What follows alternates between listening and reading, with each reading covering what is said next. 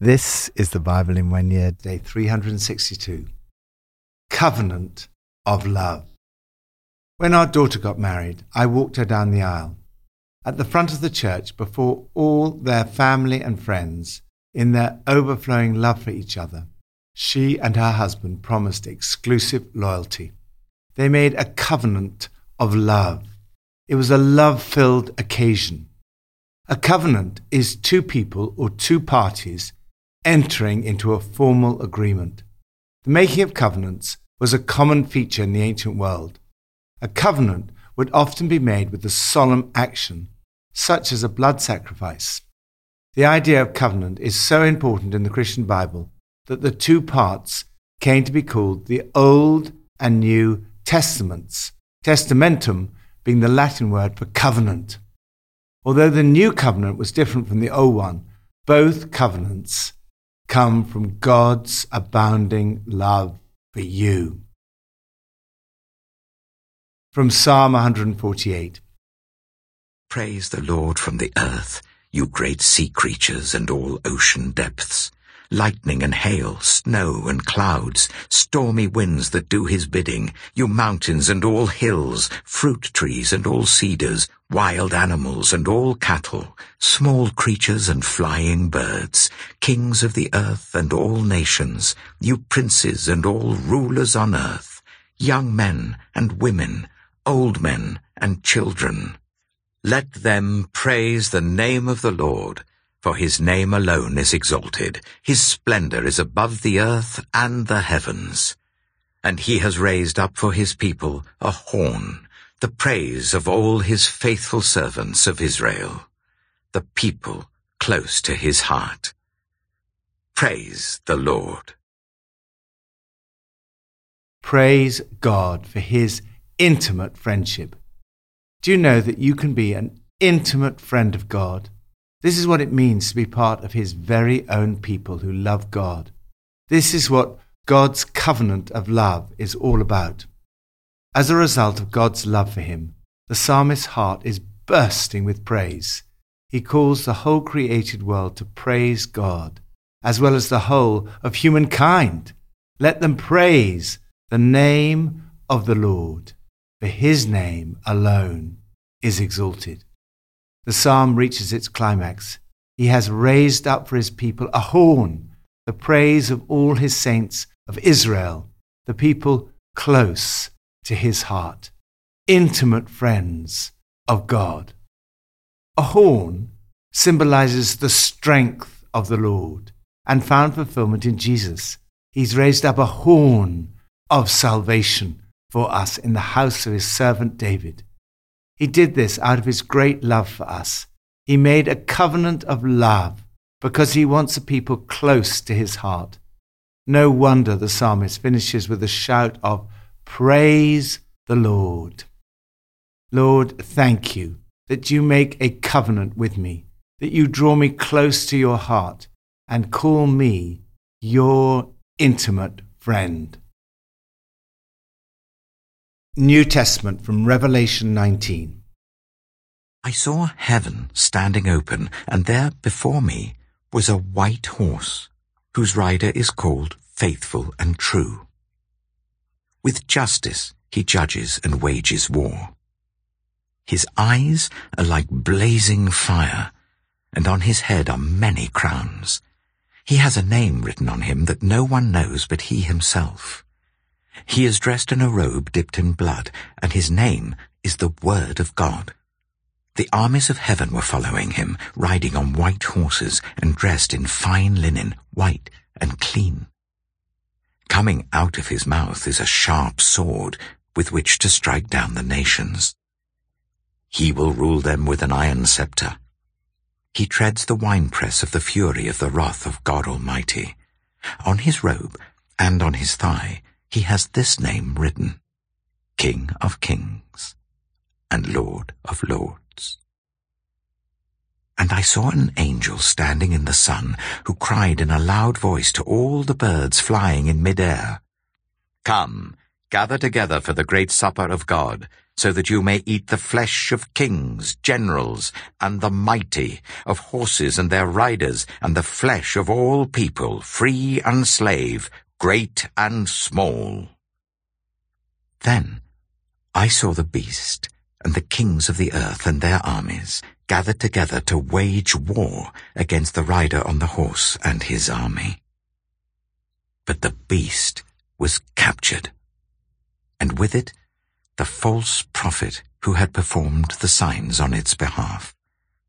With these signs he had deluded those who had received the mark of the beast and worshipped its image. The two of them were thrown alive into the fiery lake of burning sulfur. The rest were killed with the sword coming out of the mouth of the rider on the horse, and all the birds gorged themselves on their flesh. Thank Jesus for paying the price.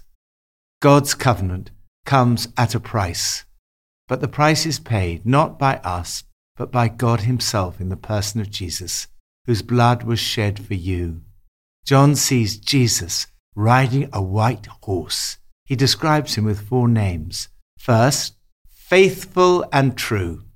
With justice he judges. He pierces the secrets of our hearts. His eyes are like blazing fire. He has universal authority. On his head are many crowns.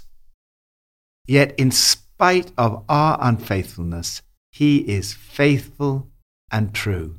Throughout the Bible, we read of the faithfulness of God to his covenant and promises. Supremely, the faithfulness of God is seen in Jesus, the one who is faithful and true. Second, the name only Jesus knows. He has a name written on him that no one knows but he himself. God's revelation of himself in Jesus will not be completed until we see him face to face. Third, the Word of God. His name is the Word of God. The Word of God is how God communicates with us. The supreme revelation of God is in the person of Jesus, the Word of God. He's dressed in a robe soaked with blood. This is the evidence of his abounding love for you. This is the blood of the covenant. The blood of Jesus was shed for you. Fourth, King of Kings and Lord of Lords. He's the King of Kings and Lord of Lords. This is the name written on his robe and on his thigh. He leads the church dressed in fine linen, white and clean. This is the one before whom every knee will bow and every tongue confess that Jesus Christ is Lord. No evil can stand before Jesus. Ultimately, all evil will be destroyed. The final battle will not be a battle at all. The demonic powers will be thrown into the fiery lake of burning sulfur, and God's enemies that oppose Christ will be stripped of their power once and for all. The dramatic imagery is there to show us how total the victory of Jesus will be. The great victory has already been won by him who is faithful and true. Through the cross and resurrection, he has already defeated all the powers of evil. The victory we read of here is a foregone conclusion when Jesus arrives on the scene. Lord, thank you for your sacrificial covenant of love, that you are faithful and true, abounding in love, and that one day we will see you face to face. Old Testament from Nehemiah 9. On the 24th day of the same month, the Israelites gathered together, fasting and wearing sackcloth, and putting dust on their heads. Those of Israelite descent had separated themselves from all foreigners. They stood in their places and confessed their sins and the sins of their ancestors. They stood where they were and read from the book of the law of the Lord their God for a quarter of the day, and spent another quarter in confession and in worshipping the Lord their God. Standing on the stairs of the Levites were Jeshua, Bani, Kadmiel, Shabaniah, Bunai, Sherebiah, Bani, and Kenani. They cried out with loud voices to the Lord their God. And the Levites, Jeshua, Kadmiel, Bani, Hashabniah, Sherebiah, Hodiah, Shebaniah, and Pethahiah, said, "Stand up and praise the Lord your God, who is from everlasting to everlasting. Blessed be your glorious name, and may it be exalted above all blessing and praise. You alone are the Lord. You made the heavens, even the highest heavens, and all their starry host, the earth and all that is on it, the seas and all that is in them. You give life to everything, and the multitudes of heaven worship you. You are the Lord God, who chose Abram and brought him out of Ur of the Chaldeans, and named him Abraham. You found his heart faithful to you, and you made a covenant with him to give to his descendants the land of the Canaanites, Hittites, Amorites, Perizzites, Jebusites, and Girgashites. You have kept your promise, because you are righteous. You saw the suffering of our ancestors in Egypt. You heard their cry at the Red Sea. You sent signs and wonders against Pharaoh, against all his officials and all the people of his land, for you knew how arrogantly the Egyptians treated them. You made a name for yourself, which remains to this day. You divided the sea before them, so that they passed through it on dry ground, but you hurled their pursuers into the depths, like a stone into mighty waters. By day you led them with a pillar of cloud, and by night with a pillar of fire, to give them light on the way they were to take. You came down on Mount Sinai. You spoke to them from heaven. You gave them regulations and laws that are just and right, and decrees and commands that are good. You made known to them your holy Sabbath and gave them commands, decrees, and laws through your servant Moses. In their hunger you gave them bread from heaven, and in their thirst you brought them water from the rock. You told them to go in and take possession of the land you had sworn with uplifted hand to give them. But they, our ancestors, became arrogant and stiff-necked, and they did not obey your commands. They refused to listen and failed to remember the miracles you performed among them. They became stiff-necked, and in their rebellion appointed a leader in order to return to their slavery. But you are a forgiving God, gracious and compassionate, slow to anger and abounding in love. Therefore you did not desert them, even when they cast for themselves an image of a calf and said, "This is your God, who brought you up out of Egypt," or when they committed awful blasphemies. Because of your great compassion, you did not abandon them in the wilderness. By day, the pillar of cloud did not fail to guide them on their path, nor the pillar of fire by night to shine on the way they were to take. You gave your good spirit to instruct them. You did not withhold your manna from their mouths, but you gave them water for their thirst. For 40 years you sustained them in the wilderness. They lacked nothing. Their clothes did not wear out, nor did their feet become swollen. You gave them kingdoms and nations, allotting to them even the remotest frontiers. They took over the country of Sihon, king of Heshbon, and the country of Og, king of Bashan. You made their children as numerous as the stars in the sky, and you brought them into the land that you told their parents to enter and possess. Their children went in and took possession of the land. You subdued before them the Canaanites who lived in the land. You gave the Canaanites into their hands along with their kings and the peoples of the land, to deal with them as they pleased. They captured fortified cities and fertile land. They took possession of houses filled with all kinds of good things, wells already dug, vineyards, olive groves, and fruit trees in abundance. They ate to the full and were well nourished. They reveled in your great goodness. But they were disobedient and rebelled against you. They turned their backs on your law. They killed your prophets, who had warned them in order to turn them back to you. They committed awful blasphemies. So you delivered them into the hands of their enemies who oppressed them. But when they were oppressed, they cried out to you. From heaven you heard them, and in your great compassion you gave them deliverers. who rescued them from the hand of their enemies. But as soon as they were at rest, they again did what was evil in your sight. Then you abandoned them to the hand of their enemies, so that they ruled over them. And when they cried out to you again, you heard from heaven, and in your compassion you delivered them time after time. You warned them in order to turn them back to your law, but they became arrogant and disobeyed your commands. They sinned against your ordinances, of which you said, "The person who obeys them will live by them." Stubbornly they turned their backs on you, became stiff-necked and refused to listen. For many years you were patient with them. By your Spirit you warned them through your prophets, yet they paid no attention. So you gave them into the hands of the neighboring peoples. But in your great mercy, you did not put an end to them or abandon them, for you are a gracious and merciful God.